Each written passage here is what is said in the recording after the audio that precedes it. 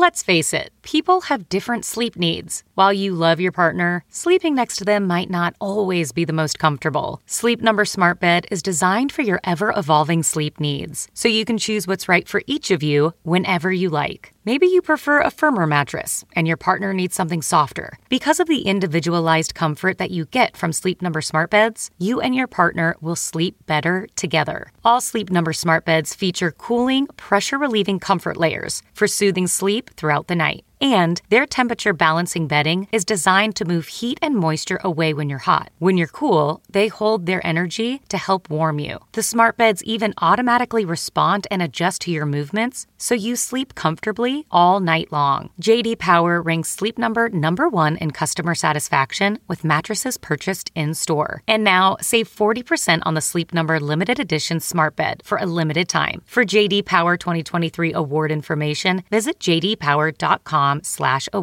Only at a Sleep Number store or sleepnumber.com.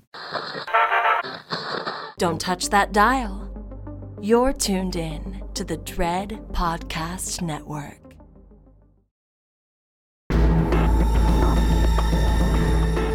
You are now listening to Postmortem with Mick Garris, where the most influential voices in horror cinema will spill their guts to the renowned horror director, writer, and producer. Now, here's your host, Mick Garris. From Nice Guy Productions World Headquarters overlooking the glamorous San Fernando Valley, I'm Mick Garris, and this is Postmortem. I'd like to take some time to salute trailblazing genre filmmakers from a particularly transformative decade in cinema history. The 1970s were a time of massive upheaval in the movie industry. The tools of making movies were getting lighter, less expensive, and the concept of the truly independent film from truly independent filmmaking minds became a reality. Nowhere was that more apparent than in the horror film world. Although the doors started to open in the 1960s, as usual when discussing cultural touchstones through the decades, there is some overlap. But I want to give credit and thanks to those original minds in the horror genre who helped change the course of the modern horror film, and particularly those filmmakers who have passed in the interim.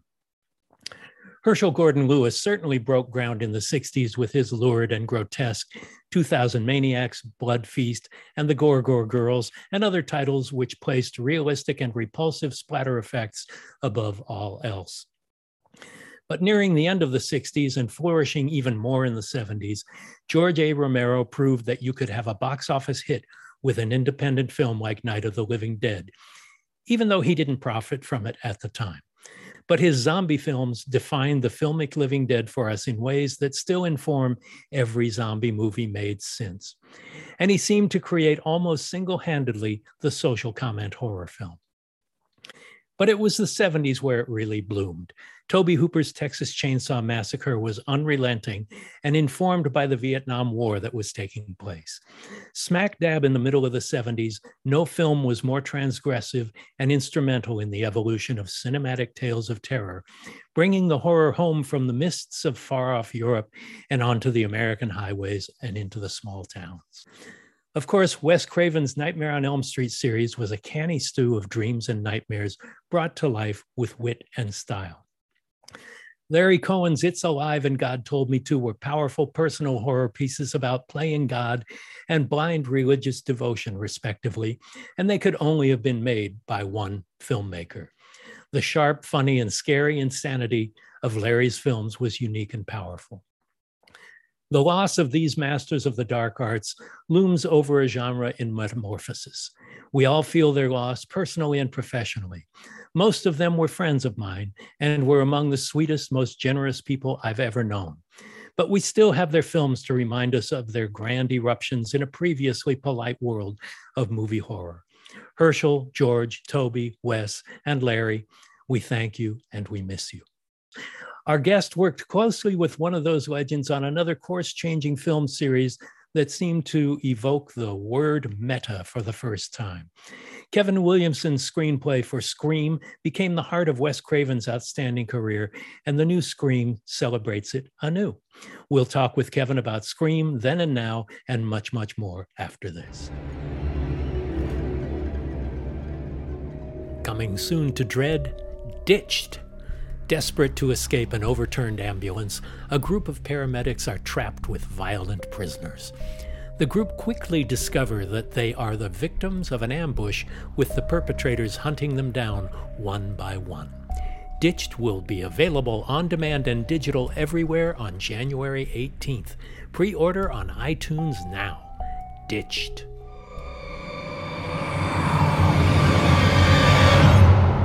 So, Kevin, thank you so much for joining us. I would love to see where it all began. You were a kid, you grew up in Texas and in North Carolina.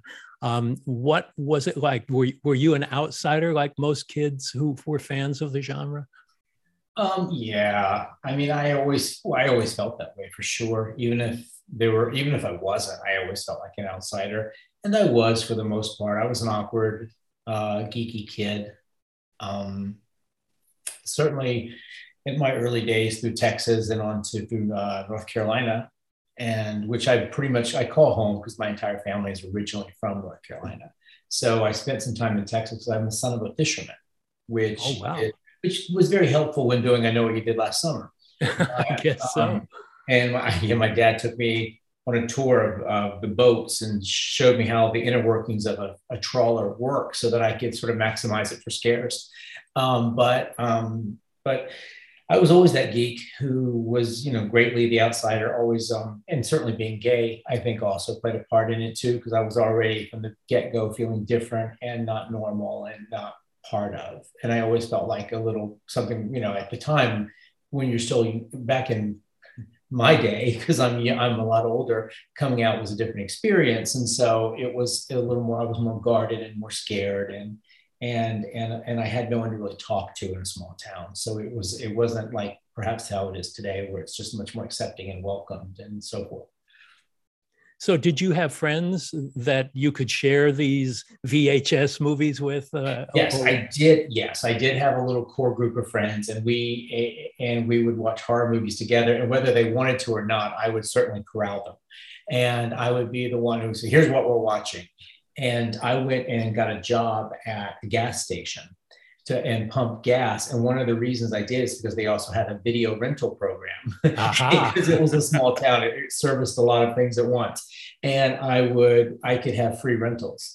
And I would just, Nice. check out movies constantly at Max Mini Mart. So your first interest seemed to be acting. I know you went to the East Carolina University and majored in theater arts. Was your intent to be an actor? Well, my intent was always to make movies. I always wanted to be Steven Spielberg. That was my goal from the get-go. But, you put one foot in front of the other, and the only things available to me with regard to the arts was the drama club. So I fell into the drama club, and I wrote a lot of the plays that we performed, and little one-act plays here and there. And I went down that path. And when I got to college, one of the things that put me in college, I got a scholarship in acting.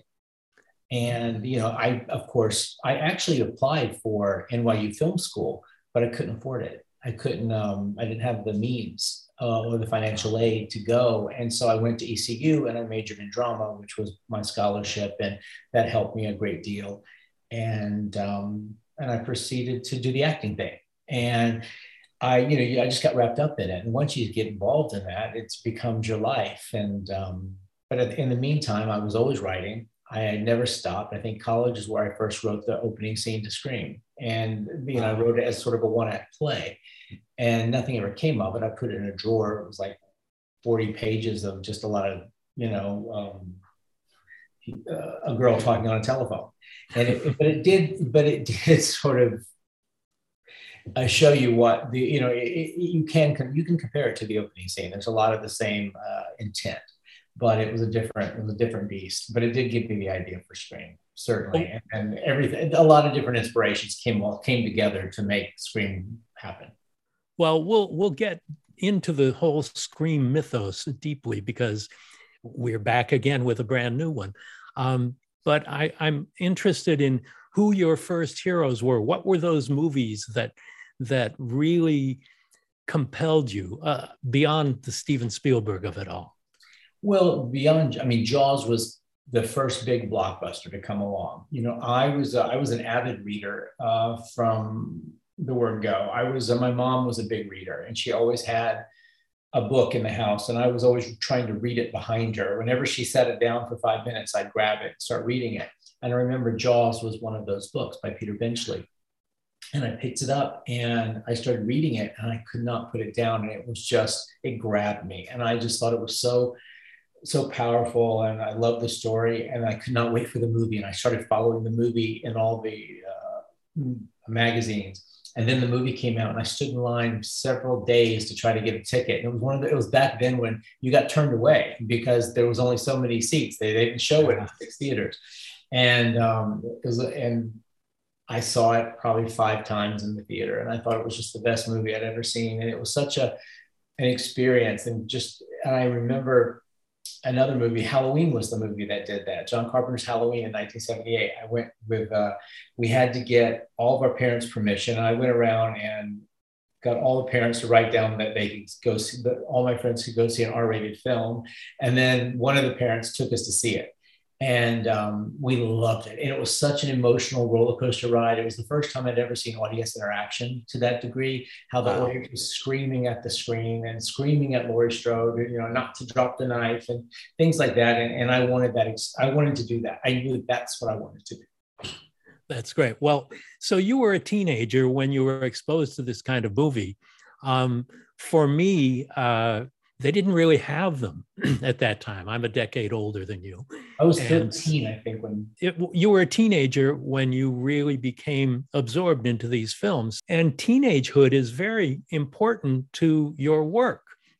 A lot of these, of your projects, from Scream to Killing Mrs. Tingle or Teaching Mrs. Tingle, to I Know What You Did Last Summer, they're not just about kids, but they're about outsiders and people learning to cope with a new society and are thrust into these horrific horrors. So tell me about the importance of the teenage experience with horror. The horror genre is full of sort of those big emotions, to scare you. They seem like they're in line with the hormones of a teenager, I believe. Being a teenager, there's just a lot of emotions. When you fall in love, it's all consuming. And when you're angry, it's, you get really angry. It's like, we don't really learn the balance and temperament of our feelings and our emotions. They're sort of, you're very, very hormonal as a teenager. And that's what makes First Love all consuming, and how wonderful to write about it. That's why I love Dawson's Creek, because I got to write about all those first. And I think that's what happens with the horror genre. Sort of has that same sort of visceral feeling about it. And I think it's just, it's something that teenagers can really sort of connect to in a very easy, in a very sort of palpable way. And I always did anyway. I'm speaking for myself. I certainly can't speak for teenagers everywhere, certainly not at 56 years old. But I would not disrespect the genre, the teenager that way. I've always been trying to be very respectful of the teenager and the teenage experience. And if I'm not exactly true to the actions of a teenager, or I hope I'm true to their honesty. I try to be honest to their feelings and their emotions. And so I think that's one of the things I've always loved. That's why I like writing teenagers, is I do love all those first. It's a very extreme era and an extreme time of life. And I think that's a perfect, and and I know that's when I fell in love with horror films. So I think, and that's the main audience. I look at the tracking and for these movies, and it's like, the teenage group is the highest. So. And how wonderful to be able to maintain that inner teenager into your 50s and beyond. Oh, yeah, right. I mean, I'm so lucky that I still have a job. I sort of feel like my moment. I'm 56 years old. Now certainly I have no business writing teenagers today, and it's not something I set out to do. I sort of tell the stories I want to tell, and I've kind of stretched. I think Vampire Diaries, we started in the teenage years for sure, but I'm looking to do more adult fare and write closer to my own experience. When I sit down to write, who knows what I write? It just sort of comes out. But I don't know if the teenager is the teenage experience is something I'll be doing much of. Okay. Well, I want to go back again to the whole acting thing, because you didn't just study it. You were on another world. You were on a soap opera. You actually have acting credits. Yeah, well, I mean, if you call them credits, they were still glorified appearances on TV.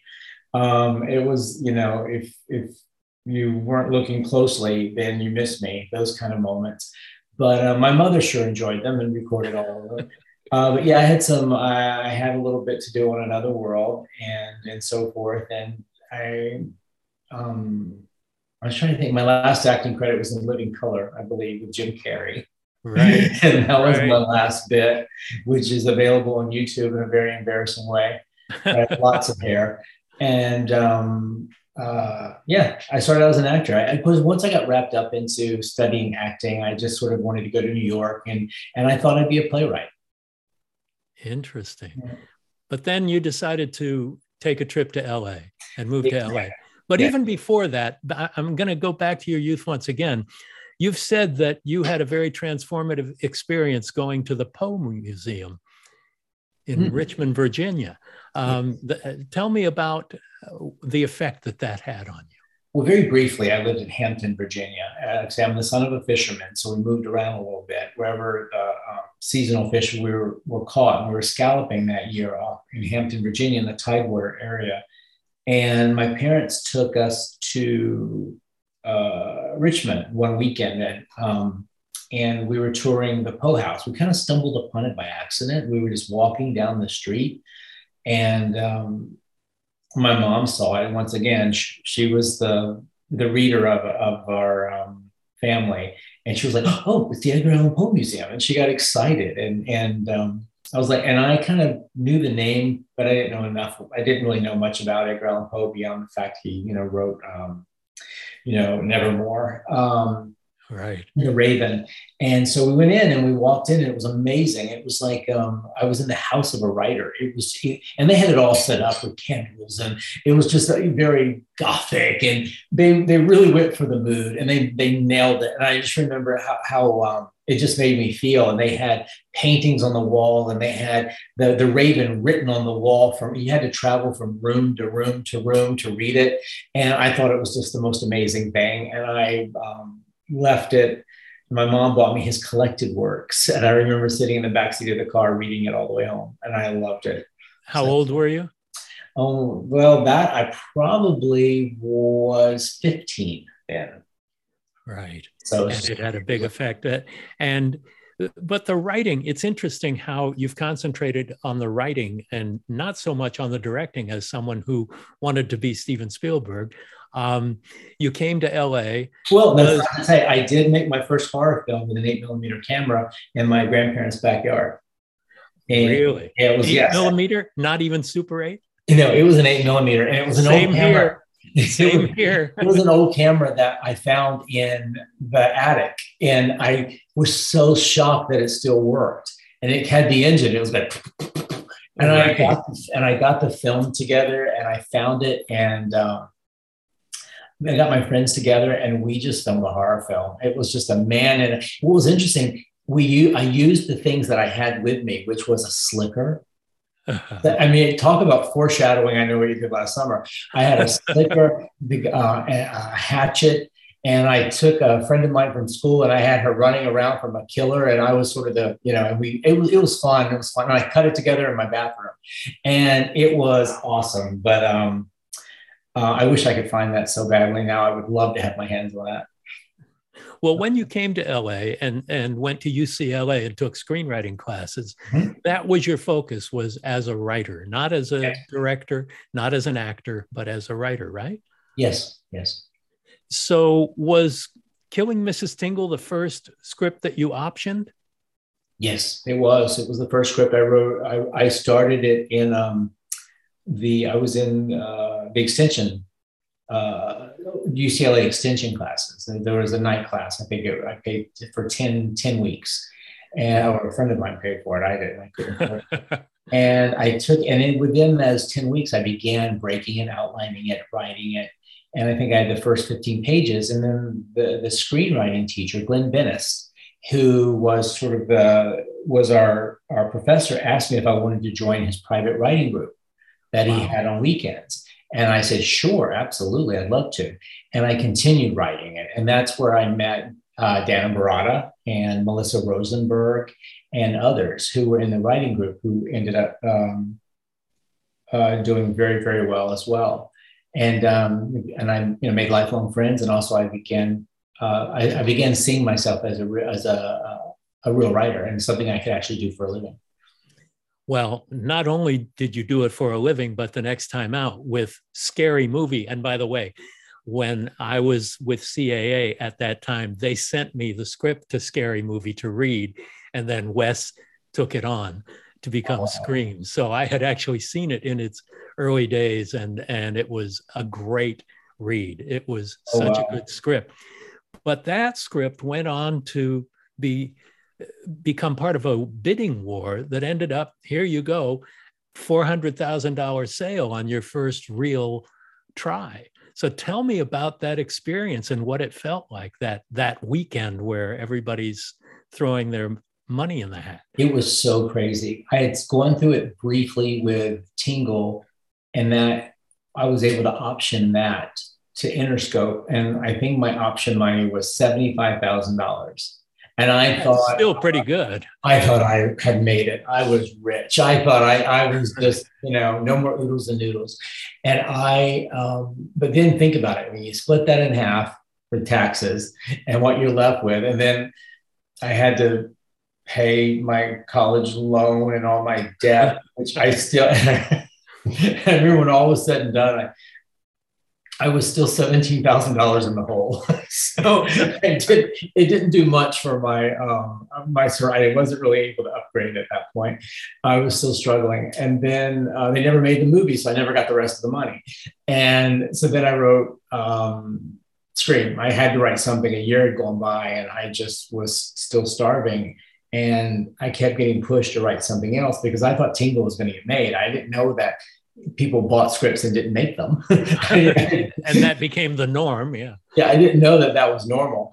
And so I kept waiting around for it to get made, and Joe Dante was attached to direct. And then that never materialized. And so I finally went off and wrote Scary Movie, and very quickly, and hoping I had something. And that was Scream. And that became the Scream and the bidding war. And it was that weekend was maddening because I had never gone through the process of a spec sale like that and having offers. And when you're someone like me who's this insecure little kid from North Carolina, I just thought it was all going to go away with every phone call. I thought it was going to go away. I remember sitting on my floor in my closet going, I don't know what's happening. This is crazy. And I couldn't, and no one I knew had been through it. No one I knew was in the business. So no one could connect and tell me and advise me of how to feel or how to respond. I was kind of on my own, and it was a crazy experience. But then it happened. It all turned out okay, and it turned out okay is the understatement of the decade, I would say. Yeah, it really changed my life forever, Well, tell me about that process. I mean, you go from being a guy a struggling, hopeful writer in an apartment in Los Angeles, and then the Weinsteins buy your script for $400,000 to clear it out, to clear out all the competitors, and they're going to make it. At that investment, they're not going to just buy it and sit on it. They're going to make it. So tell me about the process of development and the eventual process of bringing in Wes Craven. Well, they did. It's funny because, I think it was Oliver Stone's company who offered more money for the script. Oh, wow. And I remember Dimension, Weinsteins were holding firm at their 400 against 600 or whatever it was. And I didn't know what to do. And I had a wonderful lawyer by the name of Patty Felker. And she said, Bob, Oliver Stone buys scripts and develops them. He may not make this movie. I know she says, I believe Bob Weinstein at Dimension, he's beginning this new company. It's dedicated to the kind of movie you just wrote. And I think he will make it right away. And I think it's more important that you get your movie made than taking an extra $50,000. You need to get your movie made. She says, that's what's going to help you, your career. And I went, okay, I want my movie made. That's all I care about.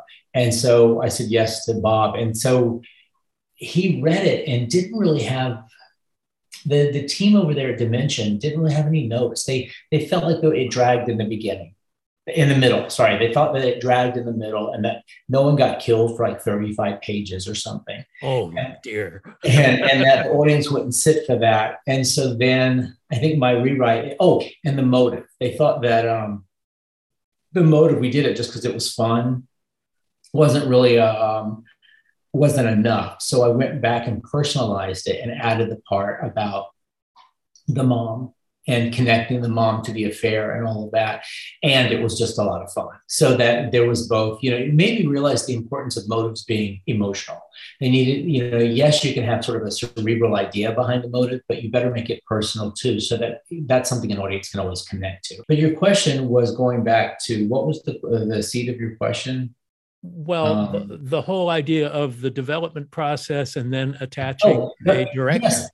Yes. So those two notes were really the only notes. The Henry Winkler sequence was not in the original script, and I put that in there.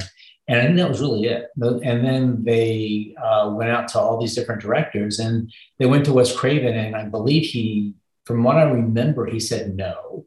I think in the beginning, it just wasn't something he was interested in doing. I think he was coming off Vampire in Brooklyn, and he just wanted, I feel like Wes always wanted to step out of the genre, which is par for the course. When someone puts you in a box, all you want to do is get out of it. So, I feel like I've had that happen to me a little bit. I'm just sort of in a box and I'm only seeing one way. And now I'm at the age where I love that box and I'll live in that box forever. I'm quite happy in it, but yes. I can identify with that. Yeah. Yeah. And it's like, but there was a time when I didn't want to be in that box. But right now I don't care. I'm so happy to be working and I'm so blessed. But then Wes Craven, I guess, finally said yes to a meeting. I had met him too. In between all of this, his company had read the script. And I think the first person, that's where Julie Plec came into my life, because Julie Plec was his assistant at the time. And she was the first one who had read the script over at the Wes Craven Company. And she had given it to Wes and said, you need to do this. This is great. You should do this. This is exactly what the horror genre needs. And she got it. And he read it again. And he was flip-flopping. And finally, I think he agreed to a meeting. But I think we had to talk him into it. I think Bob Weinstein had to talk him into doing it. And he finally agreed to. But once he got on board, he was all in, and it just became the most amazing. I did not know the experience I was having then was so not normal. I did not realize that what I was going through was not what other writers went through. I didn't realize that that my story was a little bit different in that I didn't get kicked to the curb. The director actually wanted to talk to me. The director actually invited me to his house to have lunch. The director actually, invited me to the set and made me part of the production. And I got to go to production meetings, and I got to sit in casting, and I got to go on location scouts, and I got to do all of the things I don't think writers typically do with the director. And I got to sit next to this amazing hero of mine and just chit chat with him. I got to tell you, I look back on that now and go, wow, did I have it? I really just got handed the keys to the kingdom in my very first experience in Hollywood. And and now 25 years later, I can tell you it's not all, they're not all like that. They certainly are. And they don't all lead to $175 million box office either. No. You're absolutely. And so, I think, hey, it's important to fail and succeed. It's you gotta, that's the whole career. But I remember Joel Schumacher once told me, he was another wonderful mentor of mine. And we met early on and after Scream. And I remember he told me, he said, do not let people judge you on one particular movie. Let them judge your career. Let them look back and reflect upon your entire career. Don't let them get you on one project. So if there's any filmmakers out there listening, I try to live to that and not let one project get me down. Cursed, but we had that. But I had it made. Wes was wonderful. He answered all my questions. He's the first person who made me realize that the written word had to go to screen, and you had to picture it, and that we had to paint a picture, and we had to. And it's the first time I realized, we're painting a picture.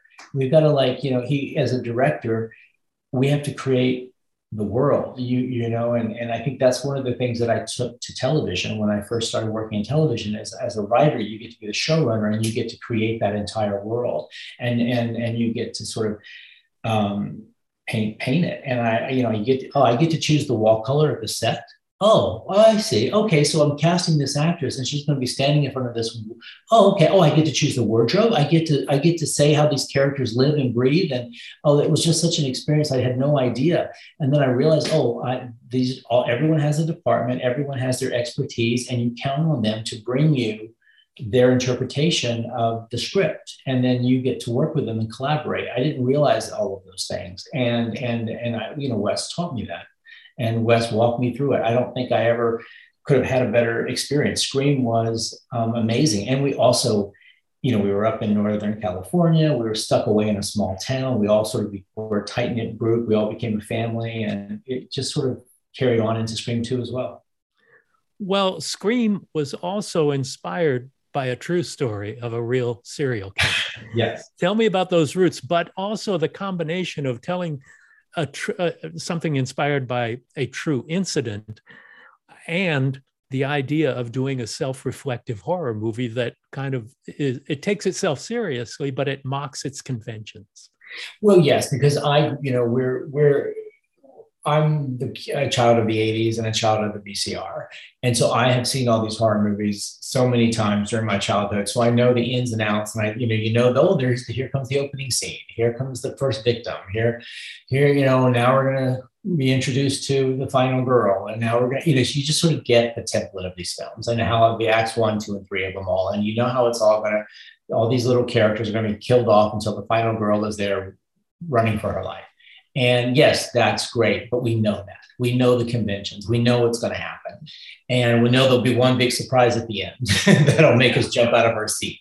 And I felt like I couldn't write that movie. I didn't want to write that movie because I knew that we'd done that. So I wanted to write a movie where all my characters had seen all those movies. And because I think that's exactly where the 90s, where we were at. When I wrote Scream is the slasher genre was kind of dead at the time because it's always cyclical, and no one was really making movies in the mid 90s or successful slasher films. So I thought, let me write the movie I want to see with the characters that I want to write, and let's see what happens. And that's kind of was sort of, I think I've always tried to do that, write something that I want to see.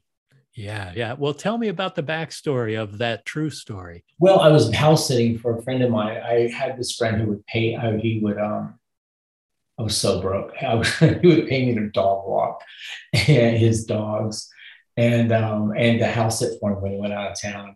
And I remember house sitting for him, and I was watching Dateline, or it was probably 2020. It was a story on Danny Rollins and the Gainesville murders in Florida. And it was so scary listening to him talk about how he was so creepy. He would leave their bodies staged so that people would whoever discovered their bodies, they'd get like a tableau of a severed head on a TV set. And it was just so eerie, and I found it so creepy. And I spooked myself so bad. I called my friend David and I said, are you watching this? It's so creepy. And then I walked into the den and the window was open. And I was like, it was wide open. It was just like a horror film. And there was wind blowing the curtain. And I'm like, holy, this is in Westwood. And I'm sitting there going, was that window always open? And I couldn't remember. and then the dog's not barking. And so I'm just freaking out. And I'm like, wait, was that closet closed or was it open? I'm starting just to second guess everything. And so my friend and I, while he's on the phone, I went and got a butcher knife out of the kitchen. And we went, and I made him stay on the phone with me while I checked every closet and under every bed and behind every shower curtain, because I was that terrified. And he was on the phone making fun of me the whole time, going, I was like, shut up. And we got into it anyway, and we just started talking horror movies. And I kind of, that's when I got the idea to, write Scream. I don't know. It launched it. I had written sort of this one act play in college, and I pulled it out, and it was awful. And I kind of came up with the opening scene of Scream. Tell me about your process. Do you start with an outline? Do you just sit down on page one and go through? When you're writing on spec, I know what the studio assignment is like. I read a lot of those Sid Field books when I was growing up, and I love Sid Field. Everyone has sort of, whether it's Robert McKee or whoever it is, but for some reason, the Sid Field books were the ones I found in my mall at my bookstore. And so those were the ones I read.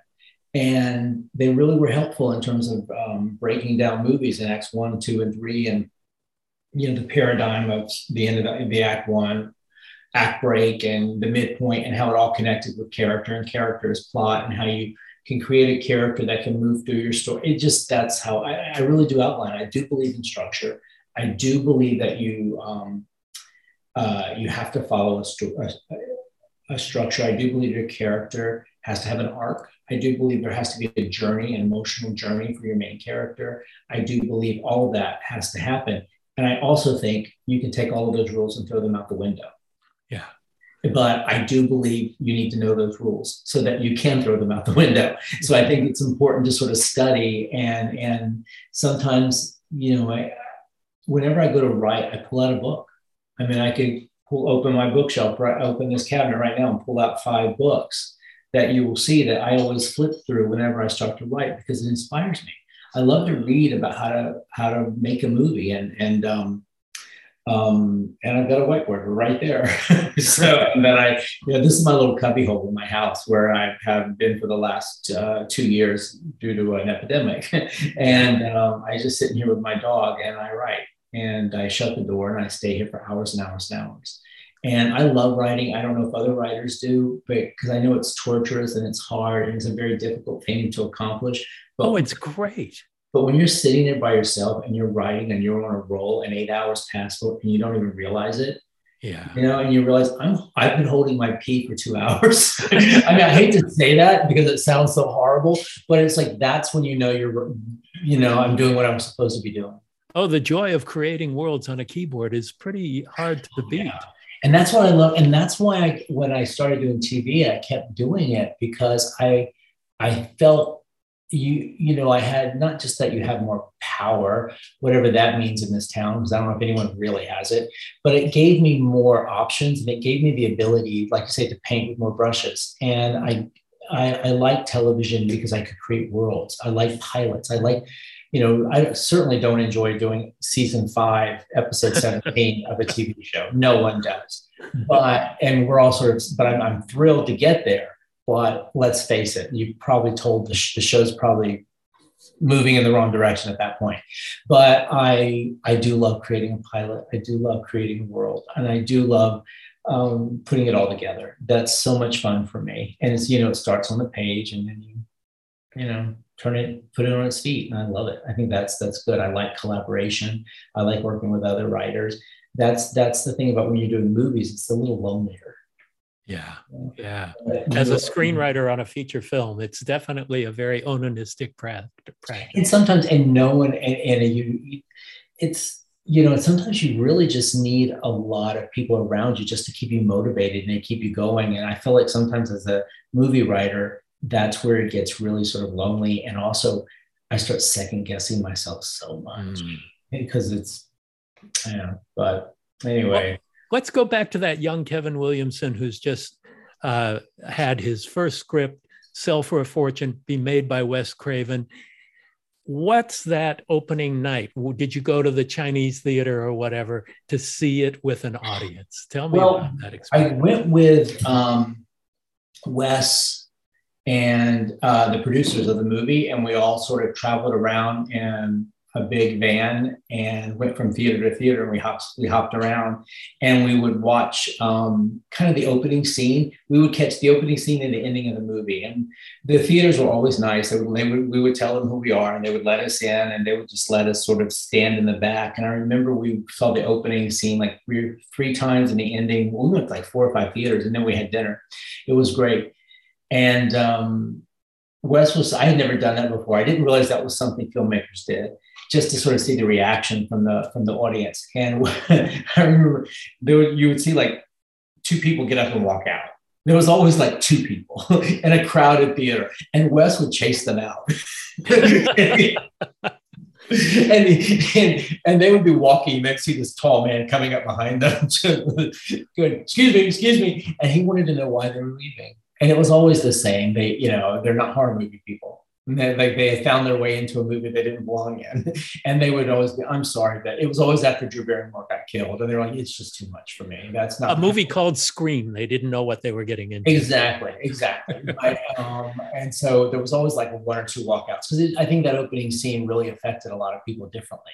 And I think that opening scene, it always sent someone out of the theater. And I just told that to Matt and Tyler. I told them, because they're going to do it on Friday night. They're getting the same thing. They're getting a band. They're all going to go around to the theaters and sort of watch the movie.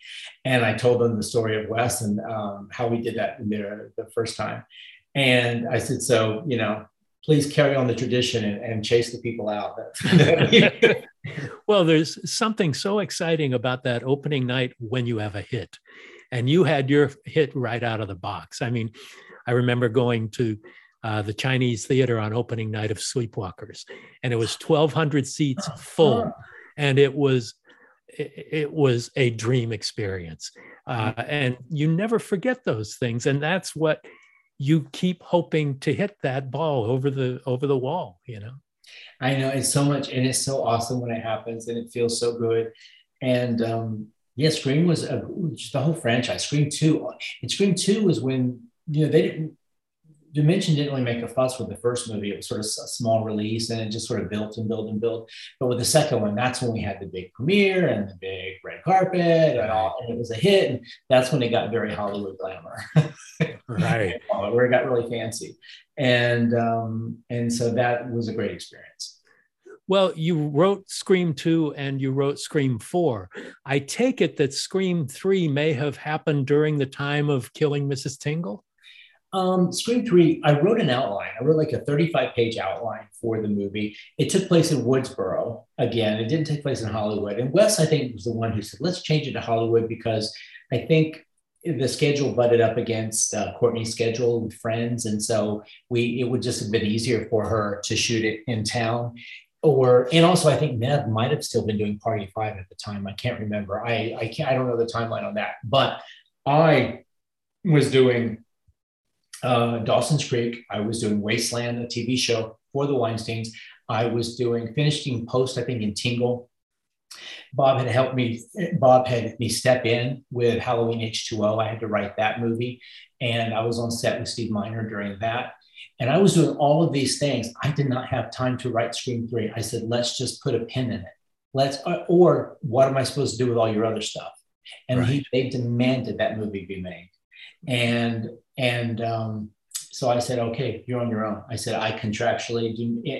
But at this, I'm not going to get into the legal ramifications, but I actually had rights. It's the first time I realized as a writer, I actually owned rights to a lot of this, and that I do not have to write this movie right now. I can pause it. And then they sued me, and it turned into a really nasty thing. And it was really awkward, because this was my family. These were the people that I had sort of connected to. And it wasn't personal, but Wes wasn't involved. This was all Bob. And so finally we worked it out, and they brought in Aaron Kruger to write Scream 3. And I don't know how much of my outline he used, but I do know they had a lot of, they did the house, they did a couple of the scares, but the killer and the motive and all of that was different. None of that was in my outline. None of so the big reveal and motive and all of that was definitely not me. And How did you feel when you saw the film? Well, I didn't see it for years. Oh, really? Yeah. I did, yeah, because it hurt. It really, really hurt. I felt betrayed a little bit, and whether that was the right feeling to have or not is totally up for debate. I have the right feeling to have is a feeling that you have. But it was my feelings at the time, and I of course wanted to do it. That's the one I really, really wanted to be a part of, and I wasn't. And so I didn't see it. I didn't go to the premiere. I like I say, the lawsuit left a lot of raw feelings, and so I didn't. Bob and I weren't speaking, and I still had my 3-picture deal with him, which was awkward, and so I was just doing my thing and just ignoring him, and then that was that, and then and then finally I had an idea. I guess 10 years had passed, and I remember I was working on the pilot of Vampire Diaries. And I just had this idea for another screen. And I thought, oh, what if now all this time has passed, we revisit Woodsboro? What would that town be like? And so I called Wes up and I said, well, you want to have dinner? And we went to dinner, and I sort of pitched him 4 and 5 and like a one-liner for number 6, if 4 and 5 work. And I go, what do you think? He goes, I'm in, let's do it. I'm in. And I was like, how do we do this now and not have Scream 3 happen? I said, because and because it's hard. And I don't blame Bob either in a lot of ways, because he's got a studio to protect. I've been around long enough now to know this is a business, and the franchise of Scream is a very valuable commodity. And so that it's no longer just a story I cooked up in my bedroom. It's no longer just something I wrote on my computer late at night one night. It's actually a living, breathing thing that's worth a lot of money to a lot of people. And so that's why they have so many opinions, and that's why they have so many notes, and that's why they're second guessing themselves, because they're about to give you millions and millions of dollars to go make a movie. And so knowing all of that, I tried to make Scream 4 ironclad proof that it was just, bulletproof. And I took it to them, and they were like, yeah, let's do it. And then I wrote the script, and of course they started all those second guessing, all the notes. It just turned into a development process. And I went, wait a second, we're actually in production. We have a start date. We can't be developing this script right now. We can't be doing this. What are we, actors need to read a script. I like this script. Wes liked this script. And then, so it was sort of Wes and I against the studio a lot, all the time. And whereas the first movie was this blessed experience of them just leaving us alone to go make our movie. Look, Scream 1 was not without its problems. The studio looked at the dailies and freaked out at the very beginning. They didn't. I remember they looked at the Drew Barrymore sequence and went, there's no footage. Where's all the footage? Well, how are we going to cut this together? And then Patrick Lussier cut it together and showed them how we were going to cut it together. And once they saw that, they shut up. But they didn't leave us alone with Scream 4. They just kept, picking and picking and picking. And it got to a point where I didn't recognize the script I was writing, and everything I wanted it to be was sort of, I was losing it. And that's painful. So it was so painful. And at that point, because of all the history and all the animosity that had occurred with Scream 3, I think, the studio was just looking for a fight. I read every step of the way. And Bob and I weren't really getting along. He was a very difficult man for me I felt like I didn't know how to please him. I didn't know what he wanted. I thought what he wanted changed every 5 seconds. And, he would call me at 3:00 in the morning and say, I've got a great idea. And, it was that kind of relationship. And it was very difficult for me. I didn't know how to navigate it. I didn't come to Hollywood with, as this fully developed human being who can navigate crazy people. God bless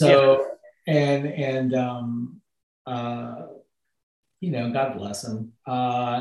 It's a double-edged sword, the entire experience. But ultimately I had to walk away because Vampire Diaries was first and foremost my priority because I was 100% committed to Vampire Diaries. I loved the Vampire Diaries. It was a restart for me. It was a reboot for me.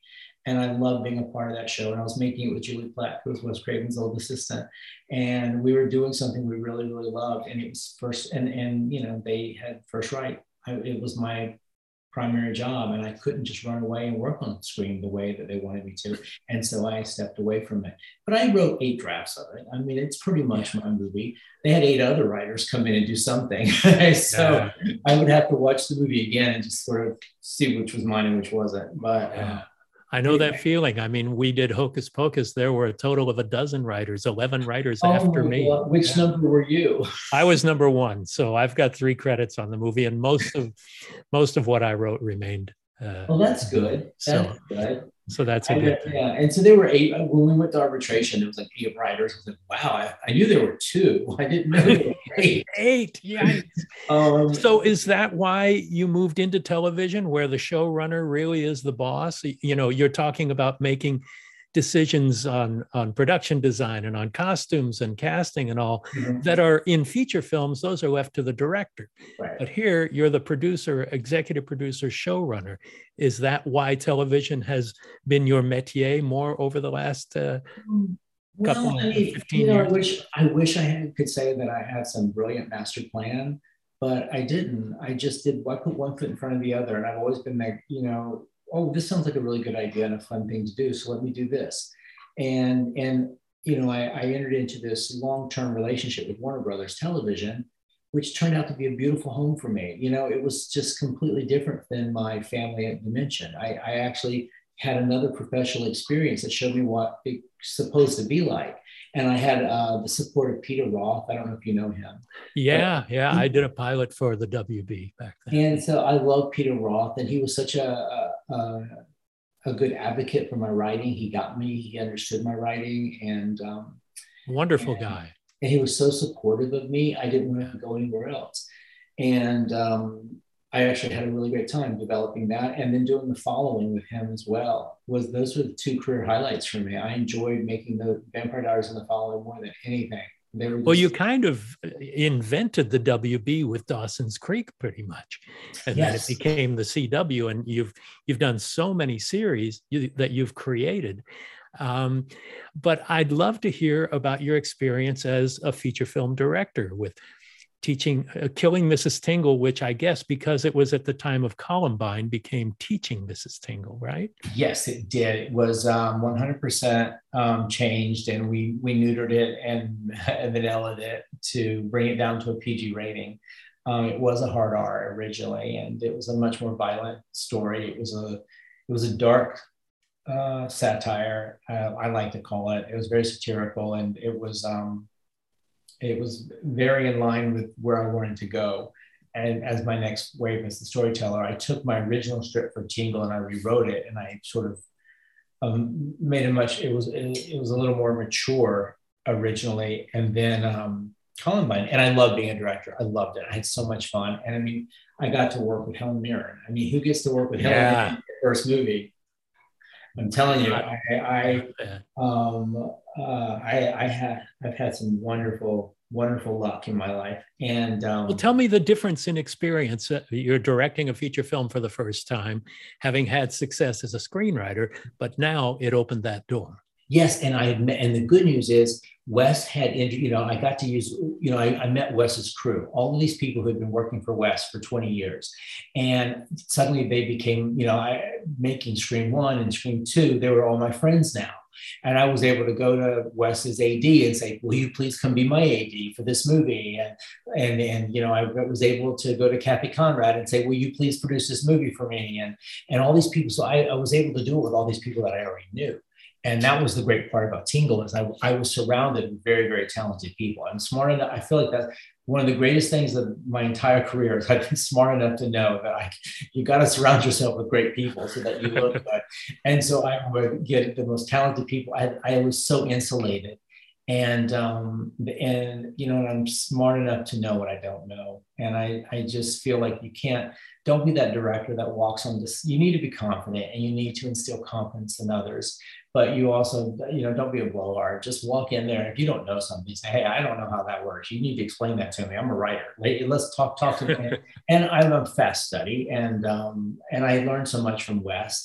And by then I had been working on the faculty with Robert Rodriguez. And he explained, like, he came over to my house one night with a camera and just started filming us.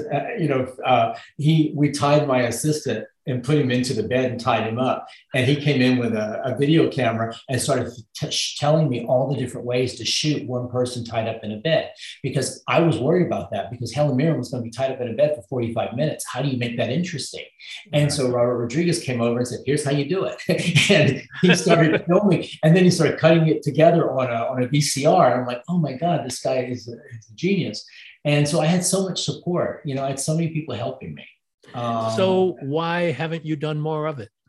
TV. Once you get lost in television, I've got a movie now that I'm going to direct. Awesome. Yes, I have a movie at Netflix I've just written, and I just made a deal with Netflix for me to direct this year. And so, God willing, that will start hopefully soon. But I don't want to talk. Let's not talk about it, because I don't want to jinx it. No, we won't do that. But yes, it was a great experience. I can't wait to do it again. But I kind of feel like, as a showrunner, you kind of do it every day. So. Right. You have guest directors who fulfill your vision. Yeah. Well, yeah, and if you have a lot of great directors that you work with time and time again, then they get you, and you have a shorthand with them, and it just makes it life easier. And I've got a lot of wonderful, talented directors I've worked with.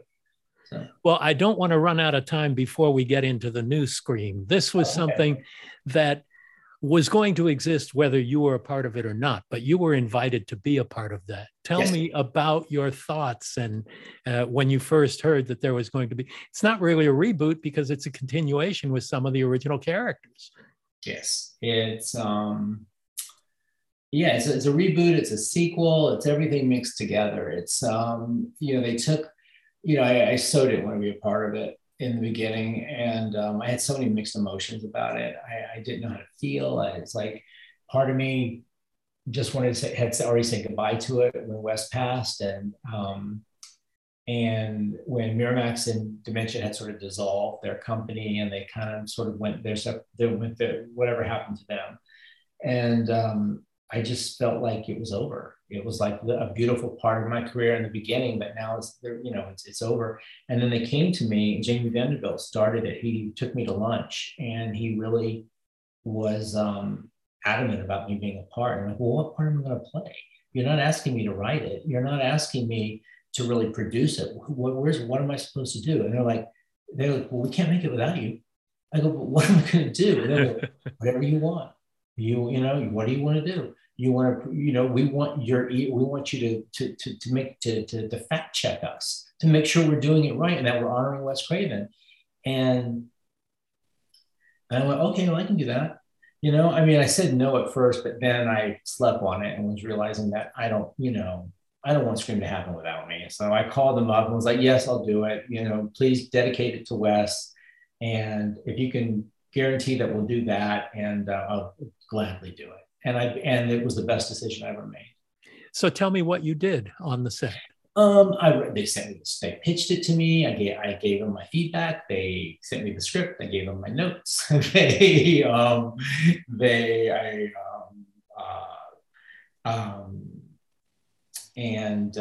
went to the set and I hung out.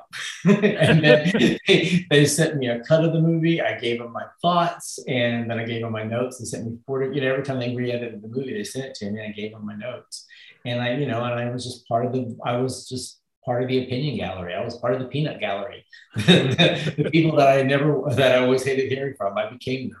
And they were so lovely to me. They were so nice, and they listened to me, and they respected everything I had to say, and they made it such a joyous experience. They made it special. If you know Matt and Tyler, if you've met them, they're very gentle and kind and sweet human beings. The same way, and Chad, and the same way that Wes was.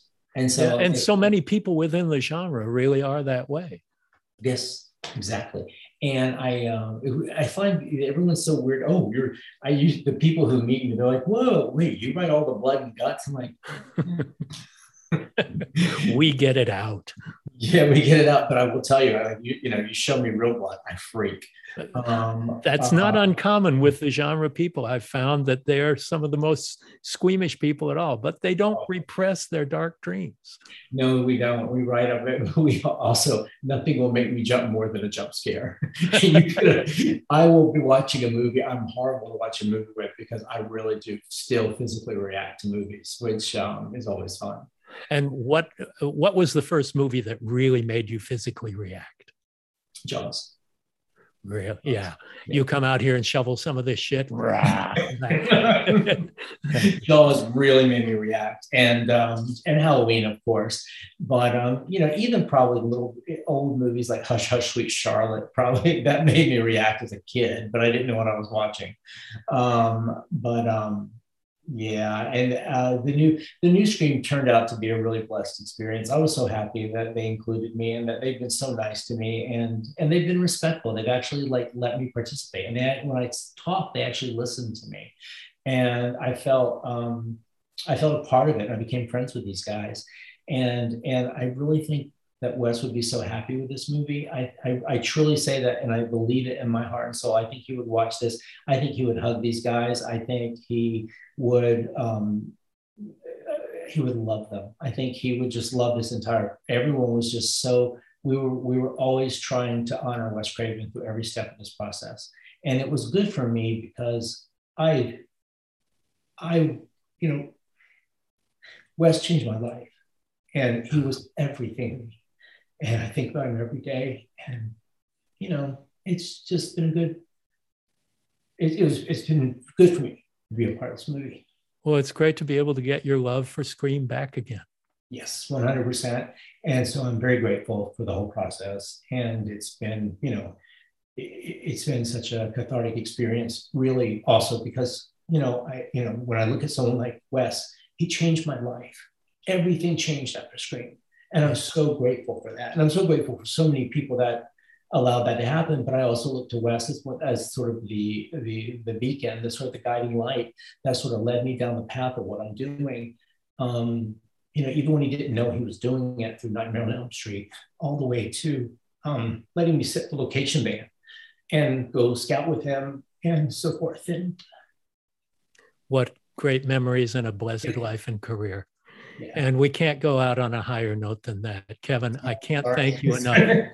I can't thank you enough for opening up with us here. And, yes, well, my pleasure. Sorry, I didn't mean to go there. Anyway. It's a great place to end up. All right. Thanks, Kevin. Well, I appreciate it. Thank you very much. Nice to meet you. Likewise. Thank you for listening to Postmortem with Mick Garris. Download new episodes every Wednesday and subscribe on Apple Podcasts, Spotify, or your favorite podcast app.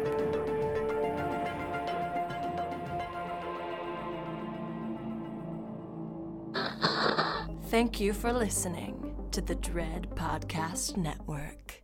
Calling all coffee drinkers. If you've been trying to enhance your daily coffee routine, then Quest has got your back with their brand new iced coffees. Now available in 2 delightfully delicious flavors that'll be sure to add an extra pep in your step: vanilla latte and mocha latte. Quest has been on a mission to help fuel you with protein-forward foods you'll love. Each bottle of Quest iced coffee is packed with 200 milligrams of caffeine, the same amount as 2 cups of regular coffee, plus 10 grams of protein per serving to help you supercharge your day. And did I mention that they only contain 1 gram of sugar? It might just be time to cheat on your iced coffee with iced coffee. Find Quest iced coffees on Amazon.com/Quest Nutrition. That's Amazon.com/Quest Nutrition.